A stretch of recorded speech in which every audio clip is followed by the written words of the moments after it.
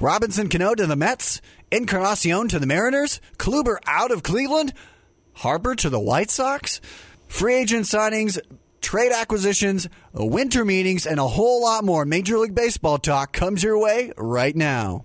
Let's begin now.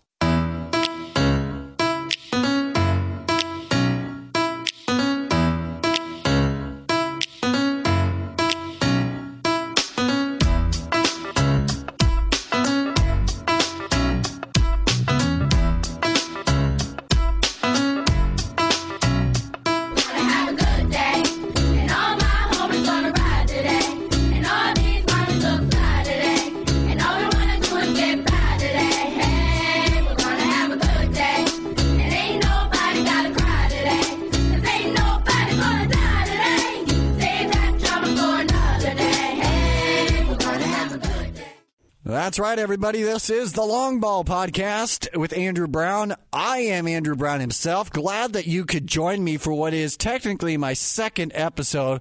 Although the first episode was an introduction, this is the first full episode. And for those of you who don't know, this will be primarily a baseball podcast covering collegiate and professional baseball.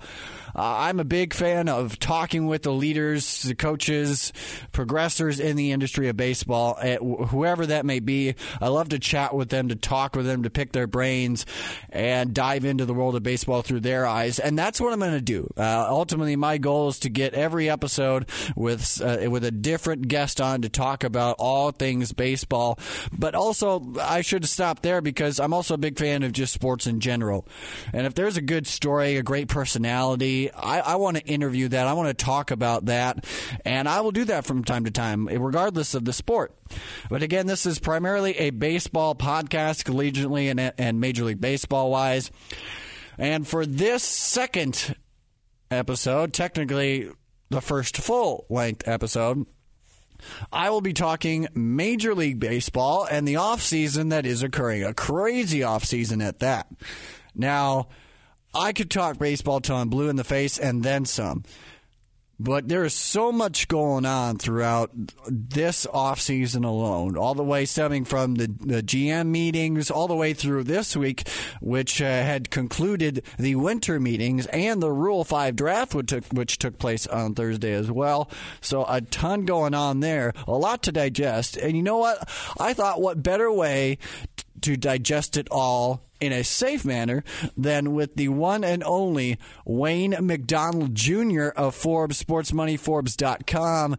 This is an individual who has been seen on NBC, Fox, MLB Network, and has been involved in many publications like the Wall Street Journal, New York Times, USA Today, every publication you can think of within the city of New York. He has been there. He's also achieved the rank of clinical professor of sports management and served as an academic chair for the program development of special initiatives for New York University's Sports and Society Department. He is a guy that is by far one of the best baseball minds in the business. Glad to have him on the show. Glad he could grace the show with his presence. And, of course, I know you'll enjoy this conversation just as much as I will. Wayne, thank you so very much for taking the time to join us. It's always a great pleasure to talk with you and just talk what baseball has to offer. It's never a dull conversation with you. Oh, thank you, Andrew. This is going to be a great time. A lot of things to go through with the winter meetings and everything. Yes, there has been a ton to pack in. I think the last time we spoke was either at the end, towards the end of the season, right around World Series, or just after. So we've had so much that has transpired from the GM meetings, and now, of course, as we talk about the winter meetings. But there is one little bit of old business just to kind of take a look at, and it involves the new Mets general manager Brodie Van Wagenen. And I wanted to get your take on this first before we go any further. You know, there's been so many, I guess, different changes in baseball. Yeah, you take a look at how the managers of teams are utilized in terms of how they interact with players and how they interact with analytics. And now you have now a general manager who has really had no experience in that field but has been around baseball. What is your take on just the sheer hiring of Van Wagenen, and does this hiring show you any difference in the culture or the trends that baseball is putting out there these days? Well, I think what we've seen in baseball, probably in the past 10 to 15 years in particular, is all these seismic shifts.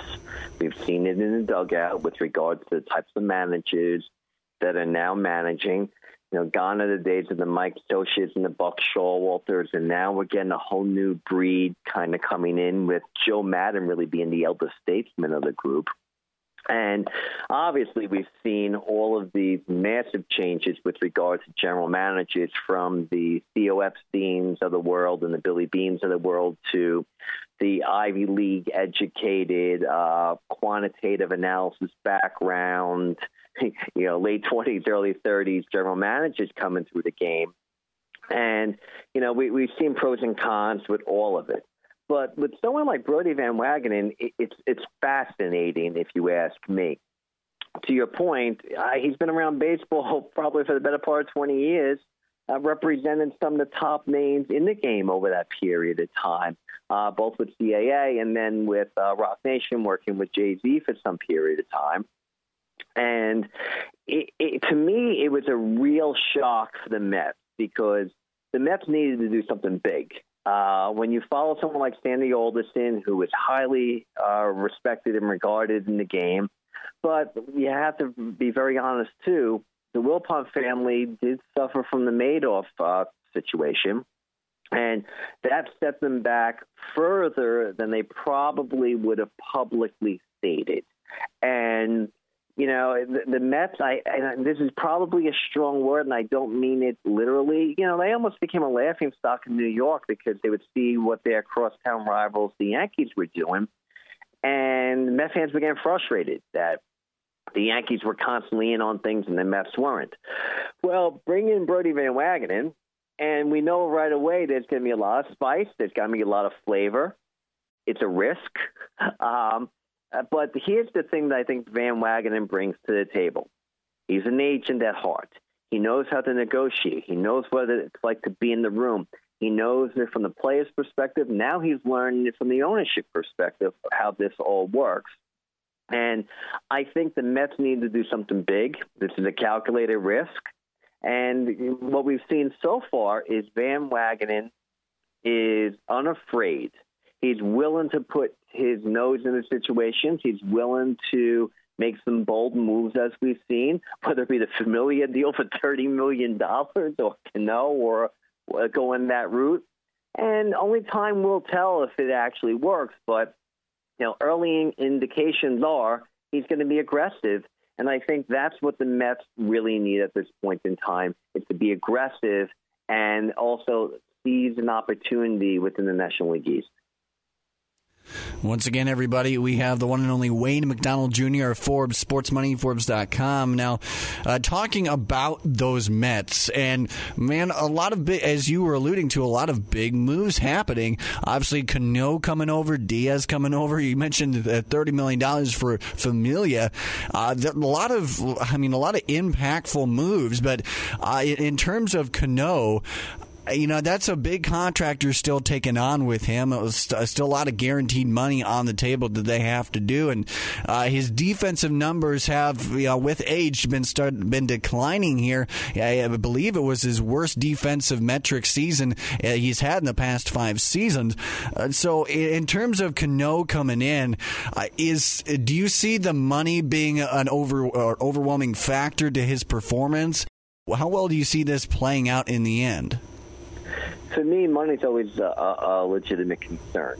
And when you look at Cano, he's got 5 years, and I think something like $120 million in that general neighborhood left, and it's all guaranteed money, as you said. And this is a ball player on the wrong side of 30. and those are legitimate red flags. The defensive metric, legitimate red flags. The suspension, the 80-game suspension last season for the PEDs, legitimate red flags. But I'm also a firm believer in second chances and a change of scenery and what that can do. I believe Robinson Cano coming back to New York will be a shot of adrenaline for him. because I think he really never wanted to leave New York in the first place, but the Yankees weren't going to give him the $240 million 10-year deal that the Mariners were.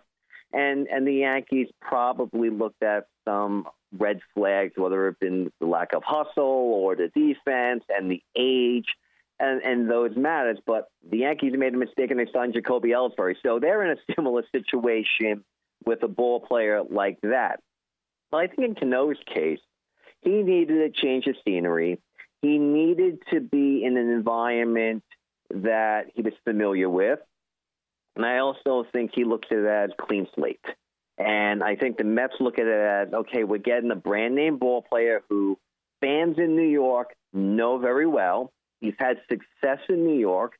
Maybe we can recapture some of that old glory that he had with the Yankees and that shot of adrenaline, and maybe we can have something here.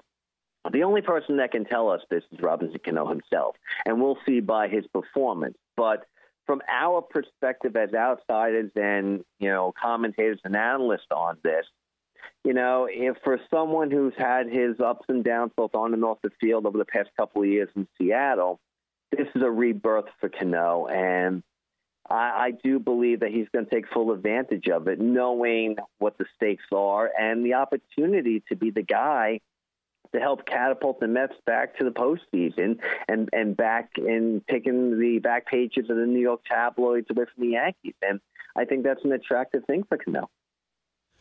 And then, Wayne, you talk about the aggressive spending that they are doing here. What does that show you about the Mets, about what they're looking at, where they're planning on going? What does it show to you about where they've come now with the ability and wanting to spend that money? I think what it is, it's the Van Wagenen influence. The Wilpon family is very conservative by nature, and then you throw in the atrocities that had occurred with the Bernie Madoff matter, not only just for the Wilpons, but for thousands of other people he had adversely affected. But, the Mets have had some bad contracts. Case in point, they're still paying for Bobby Bonilla. So that's July 1st is Happy Bonilla Day, where he gets about $1.2 million from the Mets, and he'll get that till I think like 2035 or something like that. So the Mets don't have the best of track records where they have signed ball players and they have flourished with these long-term deals where, across town rivals with the Yankees, they got their Derek Jeters. They had their Mike Messina contract. They had a plethora of ball players that turned into these iconic Yankees and, made monumental differences. So I think now the Mets are at a point where, hey, Jacob deGrom wins the Cy Young Award and basically gets 0 run support for an entire year. Noah Syndergaard is one of the best flamethrowers in the game. I did something quick the other day just out of curiosity. I think Syndergaard threw like 2,400 pitches last season. 850 of them were at least 97 miles per hour or faster. And, I think Mets fans are getting frustrated. The Mets locked all this money into Cespedes. Cespedes is probably going to be out till August, maybe September of next year. And they're seeing the Braves are getting better, and the Braves are getting better with young talent and homegrown talent. The Phillies are going to spend money. They're getting better. They signed Andrew McCutchen. They're in on Machado. They're in on Harper. The Nationals get Corbin on top of Strasburg and Scherzer in that rotation. The Marlins are in a rebuild. But the Mets are looking at it from a perspective of this is a highly competitive division. We got to step up. And if we don't, we're going to become irrelevant again, not only in the National League East, but in New York City. And once again, everybody, it is Wayne McDonnell Jr. of Forbes, sportsmoneyforbes.com, joining me now. And before we dive even deeper into the winter meetings and even more trade discussion here, Wayne, I want to talk on a discussion that you've written about, that I've written about, that's been well talked about in the last couple days, and that's the induction of Lee Smith and Harold Baines into the MLB Hall of Fame. Today's era committee voted them in. You have to get at least 12 votes. votes. Both of them did that. And while I don't think a lot of people will argue with Lee Smith here, who held the saves record with 478 all the way up until 2006, once I believe Trevor Hoffman eclipsed that. But I think the individual a lot of people are having disdain with is Harold Baines making it in. And honestly, Wayne, I'm going to tell you, I agree with all that disdain, not with Baines' character, but with his numbers. And I'm all about comparisons in appropriate times, and I think this is one of them, because you'll take a look at Harold Baines' base WAR over his 22 years. It's 38.7. Meanwhile, you have very qualifying individuals who have better numbers, like Dale Murphy, who over 18 years put up 46.5 WAR. Lou Whitaker, 71 over 19 seasons. Keith Hernandez, 60.1 over 17 seasons. And that was just a number. And you could go down a line, at least 10 to 15 individuals who have better WAR numbers than Baines. And also, you take a look, speaking of Keith Hernandez, he is a guy with 60.4 total WAR and 128 OPS plus. He's not in the Hall of Fame yet. He got gypped the last 2 years. Yet Baines at 121 OPS and at 38.7 WAR is not in. It's just frustrating there. And another thing, I think when you take a look at comparisons as well, I hear a lot of people compare his home run mark. Well, Dale Murphy had 398 compared to 384 for him. And Bell, only the second player, and Albert Bell, only the second player to hit 50 home runs and over 50 doubles in a single season. Baines never matched that. Baines hit over 30 doubles in a season only twice in his career. And yet, so that it's not just a small difference, but it really seems like a big difference between Baines and other deserving cast of characters. So ultimately, to wrap this question up here, Wayne, what's the selling point? Why are we having Harold Baines in the Hall of Fame instead of Dale Murphy and Keith Hernandez and the likes? This is a great topic, and I was really looking forward to speaking with you about it. To give you a little bit of my take on it, last week when I was doing my prep work for articles, obviously I put out a George Steinbrenner piece because I was a really big proponent of his candidacy. And then the Lee Smith, Harold Baines. Now, I will tell you in full honesty, my opinion has vastly changed since when I wrote the article on Sunday evening at 8:30 Eastern Time when the announcement was made compared to today. Now, I was kind of shocked because my initial thought process was, well, Baines and Will Clark and Oral Hershiser and Albert Bell and Lee Smith were put on the ballot. So for me, the initial thought was there had to have been something there for them to have been put on the ballot. Now, my thought process was that I was of the belief that only George Steinbrenner had a legitimate chance of getting in. I didn't think Hershiser, Clark, Baines, or any of the other candidates. I thought maybe Lee Smith might have been an outside chance just for the fact that relief pitchers are being looked at this year because of Mariano Rivera. But when I heard Harold Baines' name, after I put the piece out, it started to sink in with me, and I went, whoa, wait a minute. It didn't make sense because then I started to go through in my head all of these great ball players from the decade of the 80s and 90s that were far better, but have not gotten any play. For instance, a Lou Whitaker, a Dwight Evans. I even go back to a Fred Lynn, a Bobby Grich. And then I look at it from the perspective of some of the players currently on the ballot that are getting no love at all that deserve the love, like a Fred McGriff.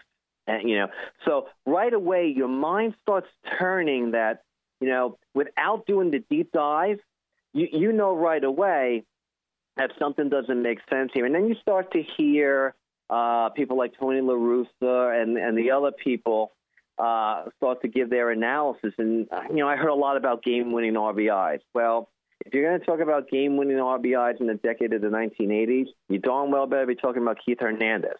And Keith Hernandez was I think, a far better ball player than Harold Baines. I think what we have to look at here, and it's a very honest exercise, the Hall of Fame is big business in baseball. A lot of people truly care about it.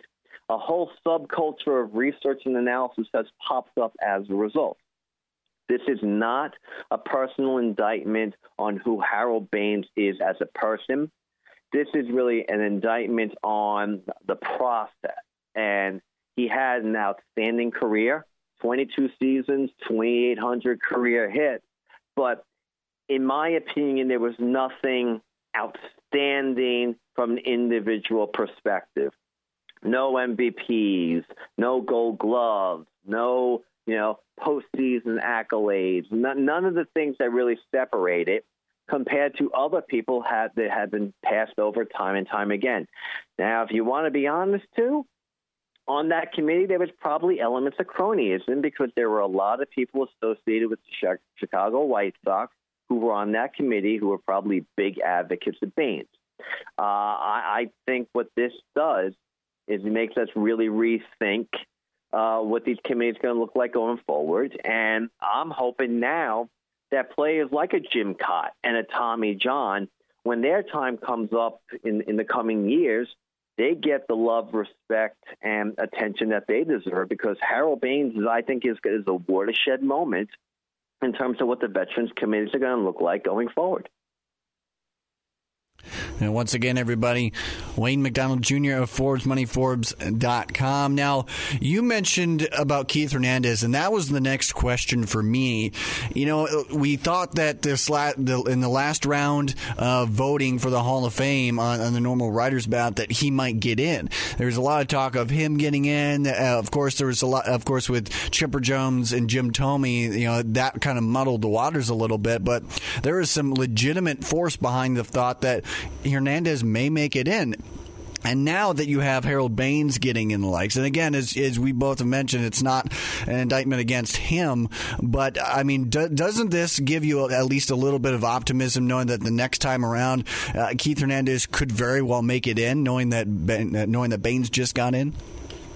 I'm concerned overall, to be very honest, just for the perspective of, I believe that the baseball writers in their voting, they do an outstanding job. It's a very hard, difficult process, and they get their ballots just after Thanksgiving. Maybe, the week after Thanksgiving, they're getting their ballots. They have until December 31st or around that time period to submit them. So they essentially have a month where they have to go through anywhere between 30 to 40 candidates who are on the ballot every year, and they only have 10 spots.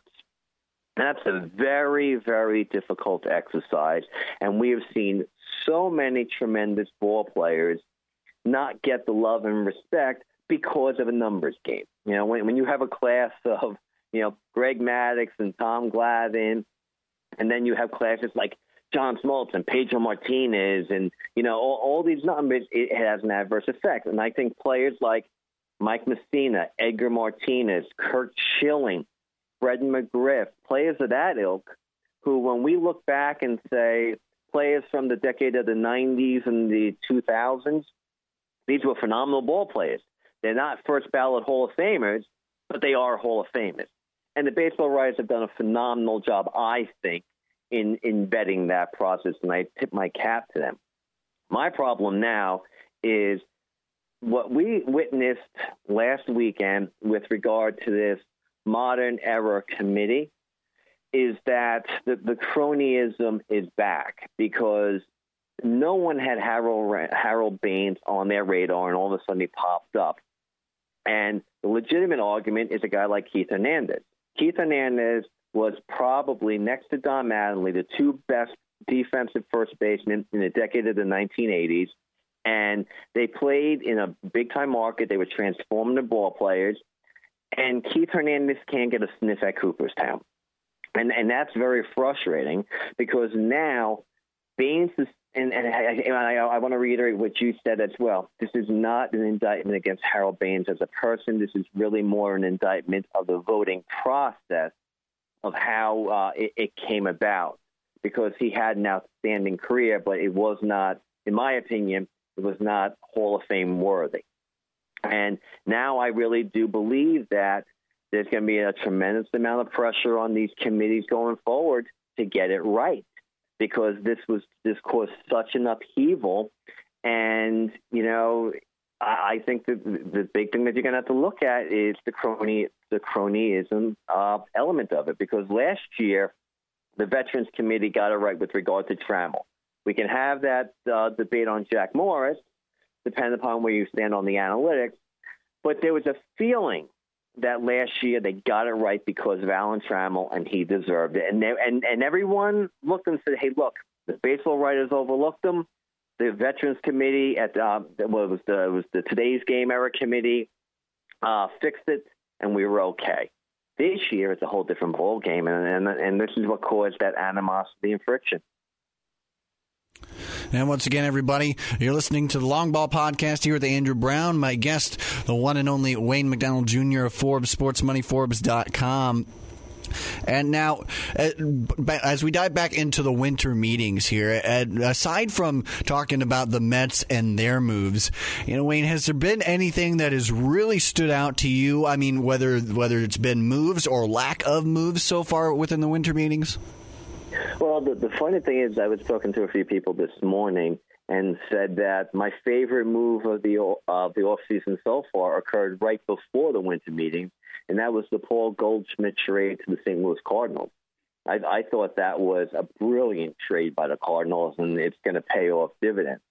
I think what we've seen, and I've been to winter meetings for over a decade, and the one thing I have noticed, the winter meetings have gone from being this amazing spectacle with a flurry of trading activities and, all of these crazy, amazing things that baseball fans would gravitate towards, where you would actually see these people up close and personal. Oh, the Brian Cashims of the world, the Theo Epsteins. Hey, they're in the lobby and you're talking to them and having this connection, to now where all these executives, they check into the hotel, they go up to these luxury suites, they spend 12 hours in the luxury suite, they come down for dinner, they go back up to the luxury suite, and everything is done via texting and instant messaging. There is no longer that big element of a show.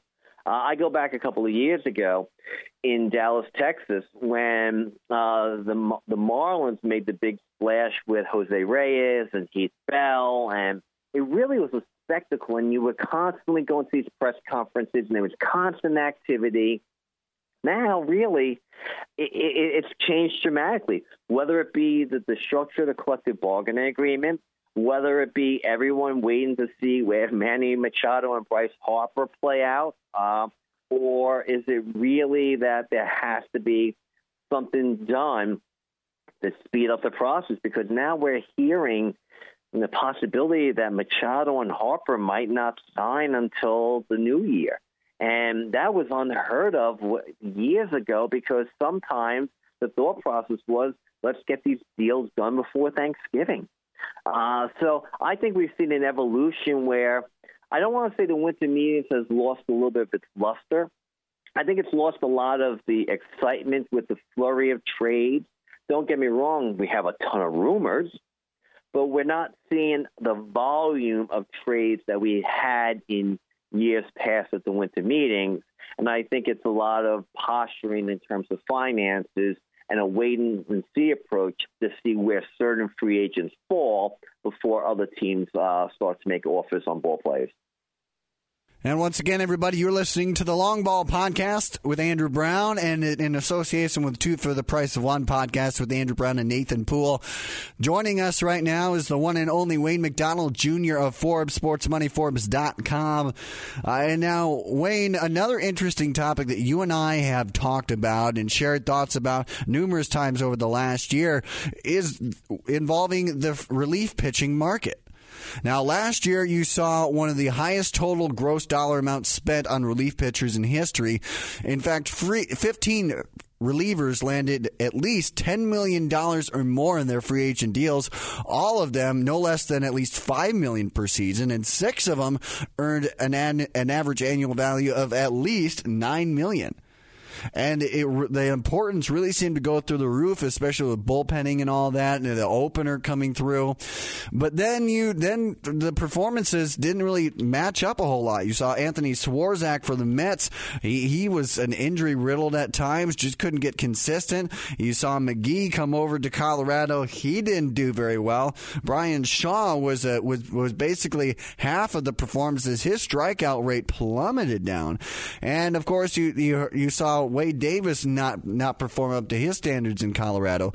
So you saw a decreased bit in performance, yet come this year, you see guys like Joe Kelly 2 days ago who got a 3-year, $25 million contract in a world where we've only seen about 5 to 6 3-year deals for relievers in the past 3 to 4 off seasons.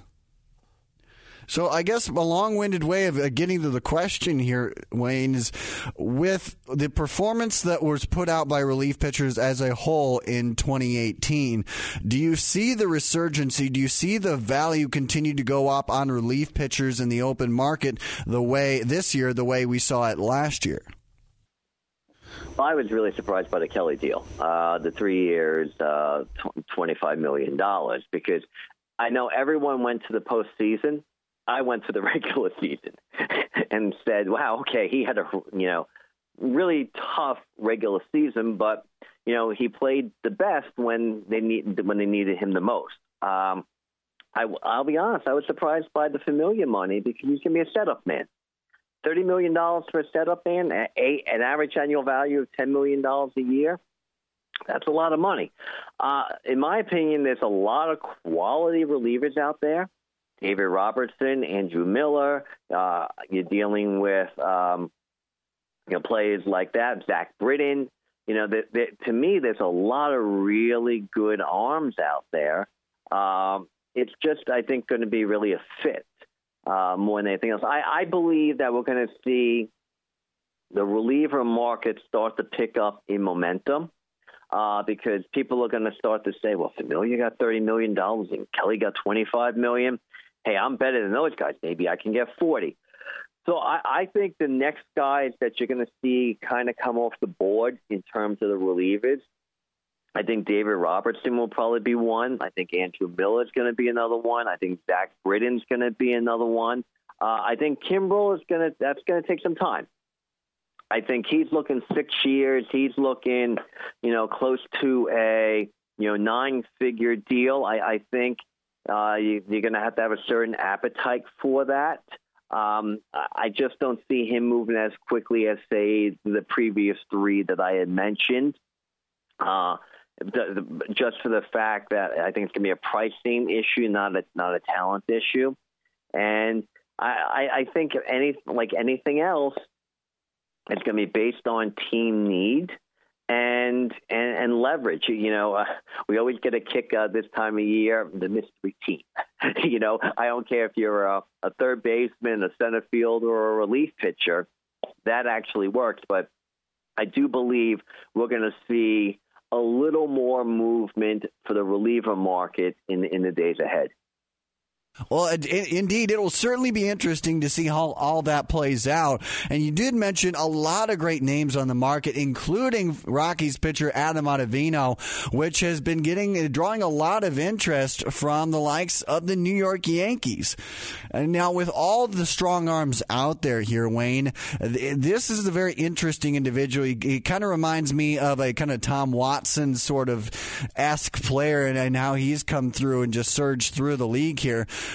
In terms of him, I mean, does he have what it takes in your eyes, and does he have the appeal or more appeal than, say, the likes of a Kimbrel or of a Zach Britton? I mean, would they bring him in over those guys? Well, I think in the Yankees' case, they're still trying to figure out things because I'm still not sold that they're done with starting pitching, even though on paper it might look like that, with Paxton and Happ looks like that's going to get done with Tanaka, Severino, and Sabathia. I still don't think that they're done because I think if a Corey Kluber, that market changes a little bit, I think the Yankees would be in there.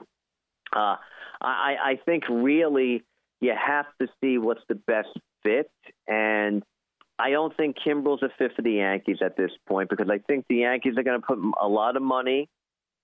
Look, I think they're in on Machado, and they're going to have to put a lot of money into that. I still believe that they might be in the market for another starting pitcher because I just don't see them going into the regular season with the 5 guys that we had just talked about. And I believe that the Yankees feel that they have flexibility in terms of the reliever market because there is quality out there. It's definitely quality. It's just, I think, their appetite in terms of how much they are willing to allocate to a reliever at this point in time because they have a wide variety of quality arms. I think it's just going to come down to a pricing matter and also age and injury. Some of these guys are a little bit older and they have some miles on them, and some of them are recovering from injuries. And whether or not, that fits into the Yankees' plans. But I do believe that the Yankees are going to walk away with one of those 4 or 5 guys in their bullpen. Well, once again, everybody, Wayne McDonnell of Forbes, sportsmoneyforbes.com, joining us talking MLB off-season, the winter meetings, and more. Now, Wayne, I want you to play a little game with me called Crazy or Not Crazy. Now, bear with me on this one. I got it in my head, and it just seems to continue to roll with me right now. Bryce Harper to the Chicago White Sox. They're looking to build long-term. He's looking for a long-term contract. They have the money to spend. They have pitching prospects that seem to be highly coveted right now, especially in today's game. They have that. They have prospects of all varieties to work with here, especially coming out of that Chris Sale trade a couple years ago. So tell me here, play this game with me. Am I crazy for thinking that Chicago may be the landing spot for Bryce Harper? Not crazy at all. And from the perspective of the White Sox are a franchise that is in the midst of a rebuild. They have a lot of really young talent in their farm system. And it's not a far-fetched idea by any stretch of the imagination. Also, too, Chicago is a major market, and he would be a crown jewel centerpiece for the White Sox. He would not be in a galaxy of superstars like, say, with the Dodgers or the Yankees or the Red Sox or any of these other franchises. And also, too, remember, with the Nationals, there were a lot of other superstars on that team. Max Scherzer is a big-time ball player as well. I think there is the attractiveness of being in a major market, being the crown jewel centerpiece of the franchise that has done a tremendous amount of work over the past couple of years in a rebuild by bringing in a lot of young and talented ball players. And the timing might be right where he's that veteran leader, that primary guy, and also, gets what he wants in terms of contracts. So it's not far-fetched by any stretch of the imagination because look at the teams that we're talking about for Bryce Harper and Manny Machado. The White Sox and the Phillies in particular are 2 teams. Usually these conversations would be the Yankees, the Red Sox, the Dodgers, and the Cubs. And those teams really aren't being discussed with great regularity. I mean, Brian Cashman basically came out this past week and said, we're not in on Bryce Harper. Scott Boras a couple of days ago, gave his typical analogy about being in a hospital and checking out of a hospital with regard to the Yankees and Harper. So I think it's an intriguing place for Harper. I think it's a place where he realizes that he is the crown jewel. He's the centerpiece. He's the man there. He's going to get his money. This is a young team on the rise. He could be the difference maker. And I also do believe the moment last year the Yankees traded for Giancarlo Stanton, Harper and Scott Boras had to start to reevaluate and reassess the different franchises that, one, would be more than willing to entertain a conversation for 10 years in length, two, more than willing to entertain conversations of dollar figures between $300 and $400 million, and three, still a major, major sports market and considered one of the big markets in baseball. And they're all right there. So by no means, to me, is that shocking or surprising. I think it's actually very intriguing. And once again, everybody, Wayne McDonnell Jr. of Forbes, SportsMoneyForbes.com here on the Long Ball Show with Andrew Brown. Now, I've been very interested, I know you have too, with how in the world the Tampa Bay Rays went from dismantling basically their entire roster to having, I believe, about four mainstays, or more like three mainstays over the last 2 years, still there to this day. And even then, C.J. Cron got let go, but still they managed to hit 90 wins with just a lot of, I guess, loosely kind of players and a lot of great analytics behind them. They go out and sign Charlie Morton to a multi-year deal.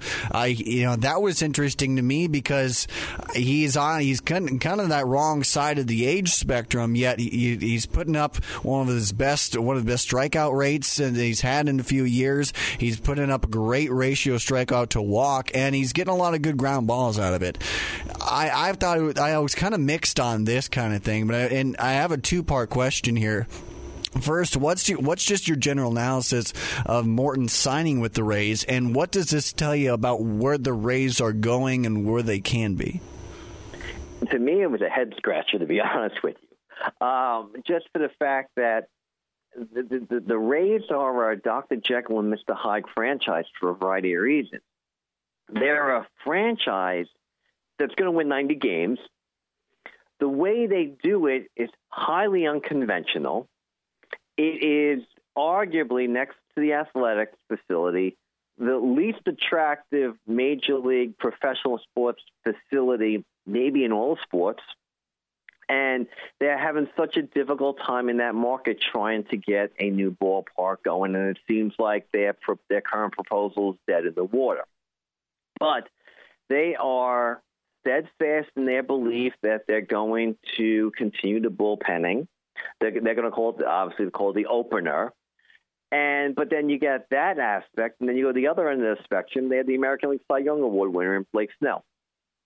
So my thought process was they probably realized that they weren't going to be in on Corbin. They weren't going to be in on Keuchel. They weren't going to be in on the Kluber trade rumors or the Bauer trade rumors. All these arms that are out there that are either being rumored to be traded or still out there in terms of free agency. Let's get someone who can pitch in our ballpark. And to your point, the ground ball rate, let's not look at the age. Let's look at some of the analytics. And we know we're not going to be in on these other names, but this is a guy that can help. And maybe it will help us in terms of the rotation where we can save some arms in terms of the openers where we're not going so heavy on it, because they are married to that philosophy of the opener, and that they're not going to put that much of an emphasis in terms of having 5 to 6 legitimate starting pitchers. So it actually, in the Rays way, kind of makes sense for them, but for us, we're kind of scratching our heads that were there better options for a 90-win ball club. Well, and certainly a guy who has had his, by my accounts, his third worst year in terms of FIP and in terms of WAR. Actually, not horrible WAR with 3.1 comparatively, but he's had better seasons. Yeah, certainly a head scratcher. And another head scratcher that I had, and I was just really curious on, I thought when the Phillies traded Carlos Santana to the Mariners, I thought the Mariners were getting a solid individual, a solid guy. I thought he was the guy that really could take him places. Of course, I was kind of curious because earlier that offseason they had acquired from the A's a first baseman that they were pretty high on, and they had signed to a multi-year deal. deal. And so, again, there's kind of confusion there. But then they go ahead and get rid of Santana and instead bring in Edwin Encarnacion. And that one really kind of puzzled me, because Encarnacion has gone up exponentially in strikeout rate, is his second worst strikeout rate year of his career, and his average hovering right around there. His WAR has been one of the worst it's been all year or all season. Santana is not great in that aspect, but that to me was a little bit of a head scratcher. What do you make of that move? I totally agree. It's kind of funny because I'm still trying to digest the trade. My initial thought was when Santana went to the Mariners, that was temporary. Knowing what we've seen from Jerry Dipoto in recent times, he has that fly by the seat of your pants and always looking to move players mentality. And we saw yesterday he consummated that deal from a hospital bed because he was suffering from blood clots in his lungs. So I'm still really trying to wrap my arms around it because, strikeouts are the concern. But, some general managers and executives say, we launch angles and exit velocity, and that's all part of the game right now. But when I'm seeing a ball player striking out more than 150 times in the season, if I'm an executive, that's a cause for concern for me, but that's just me. And I almost kind of see it's almost like the Indians and Mariners are trading like-minded, similar ball players for each other. And I go back to I think the Phillies probably regretted that Santana signing. And they probably looked at it from a perspective of from there, hey, if we want to be in on Machado and Harper, we're probably going to have to do something. And, the Mariners are always more than willing to trade with anyone. And the Mariners probably realized, okay, we can leverage this to get something out of it. But, they probably looked at it and say, we're losing Nelson Cruz. So let's try to kind of replace what Nelson Cruz had did offensively for them. So I'm still trying to wrap my mind around it. I don't know if it will ever make total sense to me, but I'm not surprised with that type of deal, given that Jerry Dipoto was involved in it. And you know what's really interesting to me is kind of the complexity of the trade in its entirety. When you take a look at what happened, all went down, the 3-team trade, obviously, as we mentioned, the Indians, the Mariners, and the Rays. It kind of seemed interesting. The Rays, they got back infielder Yandy Diaz. They also got right-handed pitcher Cole Sulzer. Individuals that they're going to look to grow, obviously. But then they also, I believe, paid right around $30-40 million, I believe, to the Mariners in that case. But man, it kind of seemed like that was a very complex trade. And I'm not a fan of winners and losers of this. I just don't know who came out and fared better in this whole thing. Oh, I totally agree. I think, and we heard earlier in the week with a 3-trade proposal between the Yankees, Mets, and the Marlins involving Syndergaard and Real Muto, that it gets way too convoluted. And to me, that was just a very complicated trade where, and to your point, I don't like the labels winners and losers because we will not know until the games start being played.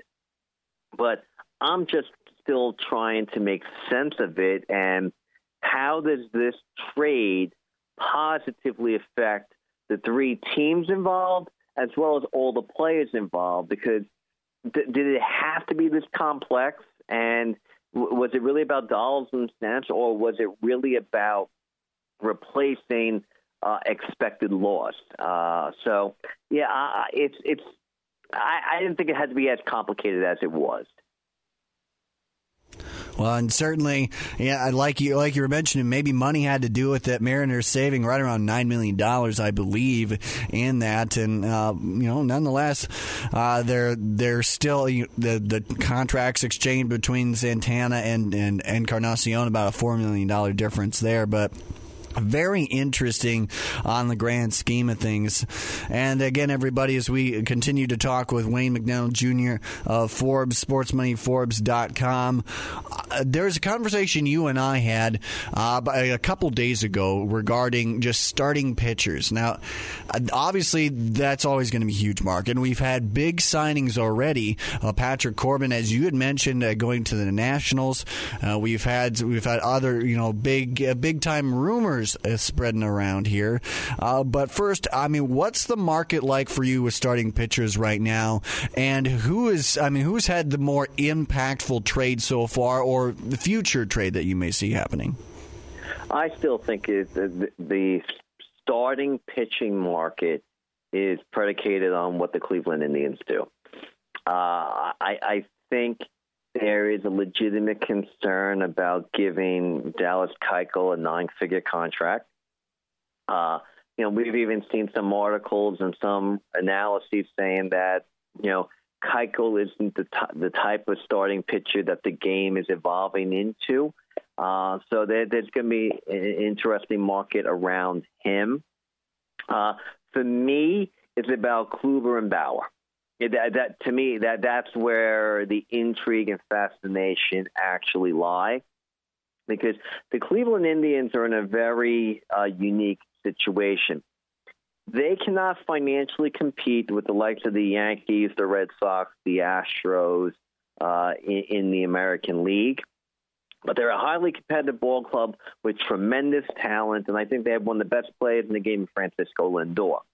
But they don't have enough money to go around to everyone. And you have two pitchers that are highly desirable, not only because of their immense talent, but because of their contract structures. Corey Kluber has, in my opinion, next to Madison Bumgarner, the friendliest franchise contract that I have seen in quite some time for a starting pitcher, where I think it's an absolute steal. And Trevor Bauer is under salary arbitration control for 2 more years. So right there, from the business perspective, as well as from the talent perspective, those are highly attractive assets and commodities that I'd rather go after than entertaining a conversation with, say, the likes of a Dallas Keuchel, who that might be a 5-year, $100 million contract, where at least I know with Kluber and with Bauer, it's team control under highly favorable financial circumstances. And it seems as if Bauer is on a great trajectory right now, and Kluber's Kluber, and that's one of the top 5 pitchers in the game, and that's good for me. So I think there's more in the trade market than we will be in the free agent market. And I think it's all going to be predicated on what the Cleveland Indians wind up doing. And once again, everybody, we have the one and only Wayne McDonnell Jr. of Forbes, sportsmoneyforbes.com here on the Long Ball Show with Andrew Brown. Now, I thought it was very interesting when you had Carlos Carrasco in the mix, and then they go out and end up signing him to I believe a multi-year deal, all that's extending all the way through 2022 with a 2023 club option and a $3 million buyout. I thought at first when they kept putting Carlos Carrasco in the mix, again, he's I believe 31 years old, guy on that wrong side at 30, so to speak. But you're now paying him $17 million, I believe, next year and $17.5 in 2020 through that. I thought it was kind of interesting, that you went out and paid that kind of a contract to Carrasco if you're even in the ballpark of thinking of getting rid of Bauer and Kluber. And I know the contracts are a lot easier to move there. But I thought that, with Cleveland being more predicated on how can they have great pitching, and again, they do have a youngster coming up. His name eludes me for some reason right now, but he's long hair, kind of squirrely little guy. Yeah. Yep. Mm-hmm. But Mike Clevenger. Clevenger, yes, Mike Clevenger, and I know they have that coming up, and they have others. But man, I thought that Carrasco was going to be in this mix, and then they go ahead and sign him. Here's how I would look at it, because this is a great conversation, and that's why it's always fun talking to you, because we can get into these great takes on it. Where can you get your maximum value in the open market when you're dealing with other ball clubs? And you can get that through Kluber, and you can get that through Bauer. Now, if you were to go to Kluber or Bauer right now and say, talks about contract extensions and all this stuff, Bauer's going to probably tell you to go fly a kite, because he's the guy that's going to want to test free agency. He's not going to want to, he's the type of guy that I see at some point going back to the West Coast. I see him pitching for the Dodgers at some point in time and getting paid that dollar. So he's the guy that they probably realize, you know what, we're not going to be able to sign him to a long-term contract extension. Kluber right now is pushing his mid-30s. So by the time his deal is going to finish up, he's going to be like 35, 36 years old. So we're in a position where, why would we go and even offer him a contract extension when we have him under control for a number of years, club control, franchise-friendly contract, but we got to do something with our pitching. So they probably realize, let's get Carrasco locked in. Let's not alienate the entire fan base. Let's get someone, but let's see what other pieces we can get. Can we get 3 top-flight prospects for Corey Kluber? What can we get for a Trevor Bauer? That, one, is maybe a pre-arbitration eligibility situation with a ball player, which is very attractive, or you're going to get top-flight prospects where you haven't started their major league clock yet. So that's why I think the decision was made for Carrasco over Kluber or Bauer, because I think you could get far more premium value for those two pitches on the open market than you could for Carrasco. And again, everybody, as we're with the Long Ball Show with Andrew Brown, talking baseball in the winter meetings with Wayne McDonnell Jr. at Forbes Sports Money, Forbes.com.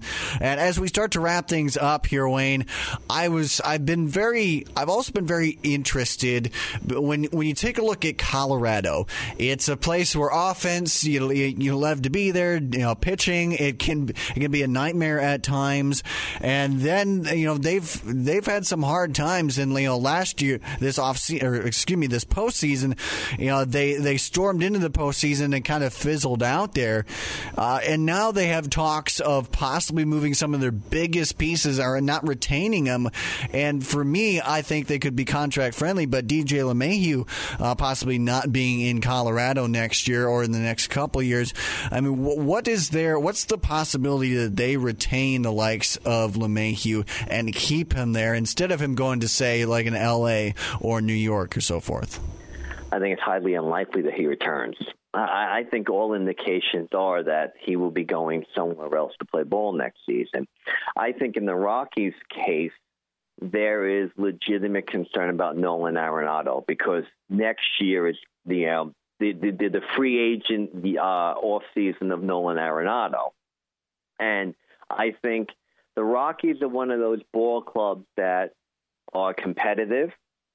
We saw how good they can be, but to your point, I think you hit it, spot on. They stormed into the postseason, and then they fizzled out. I go back to a number of years ago when they made their run to the World Series against the Boston Red Sox. I think it was 2007, and they met the Red Sox, and the Red Sox just buzzsawed them.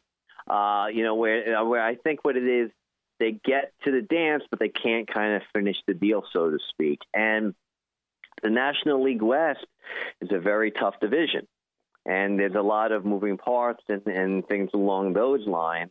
So I think there was a concern there, but I also don't think that they're going to have the financial wherewithal to keep some of these players like a Mathieu and guys like that, because they're concerned about Arenado. And I think that's their legitimate worry at this point in time. And very rightfully so. I mean, Arenado's kind of like their face of the franchise right now. A guy who's been in the top 15, if not top 10 in WAR each of the last 4 seasons.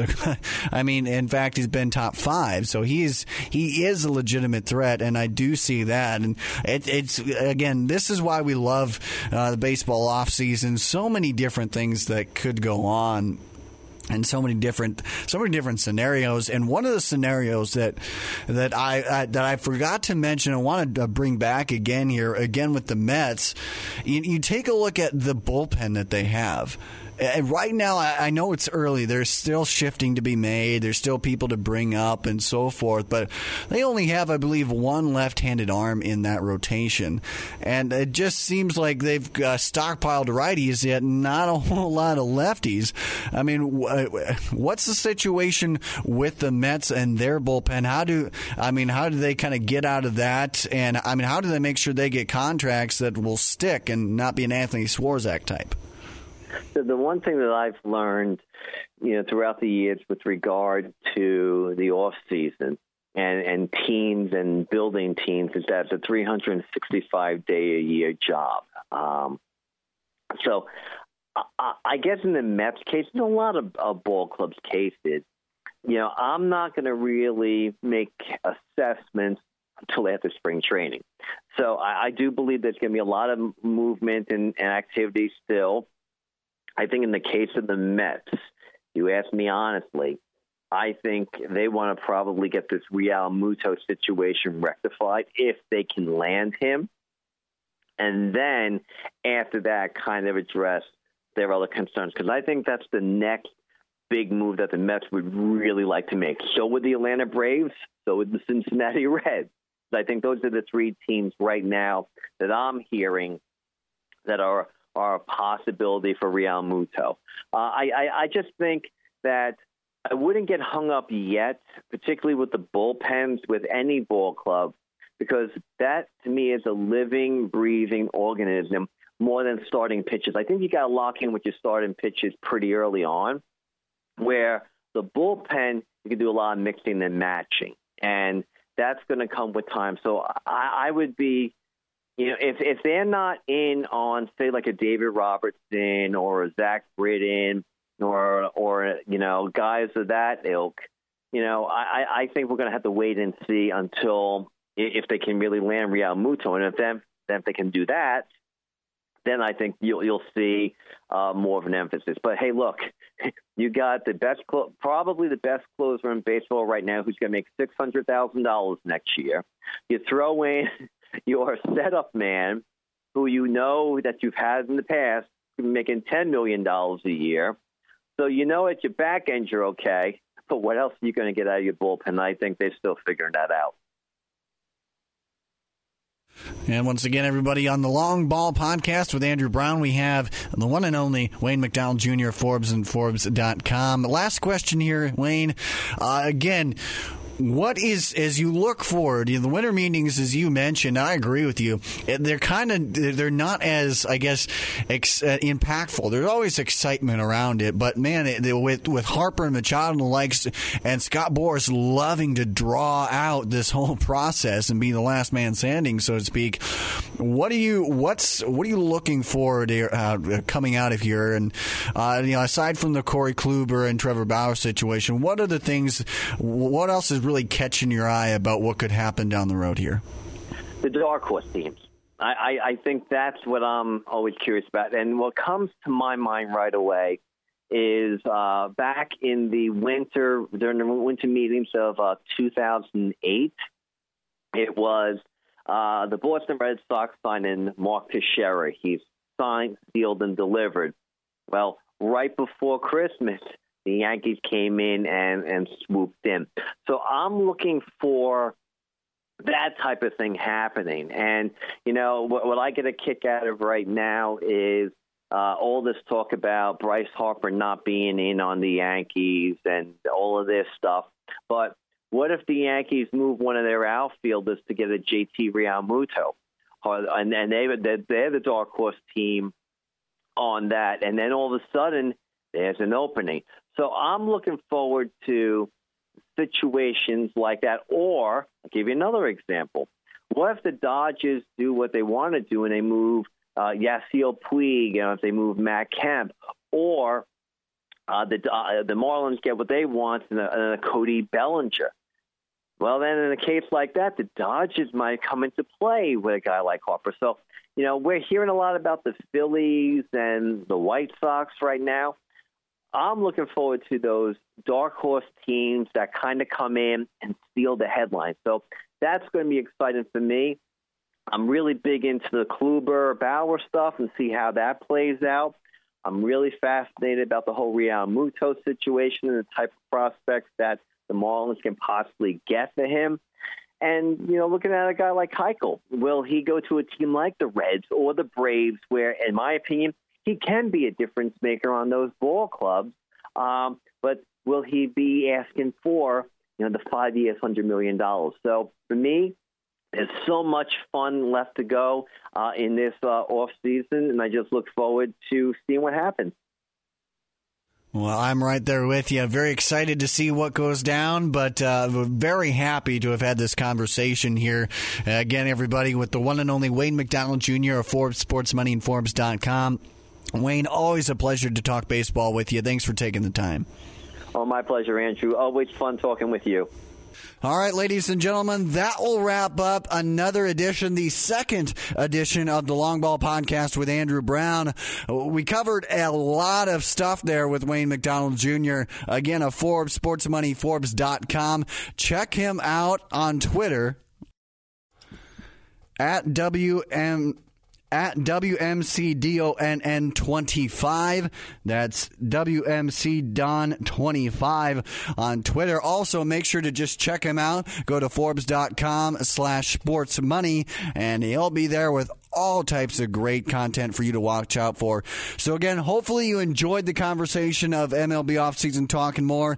I will have many more conversations with Wayne in the future, so if you want more, please go out and let me know if you want more. We'll definitely have some. But thanks again, everybody, for listening in. I hope you enjoyed it. Again, this is the Long Ball Podcast with Andrew Brown. I'll see you next time.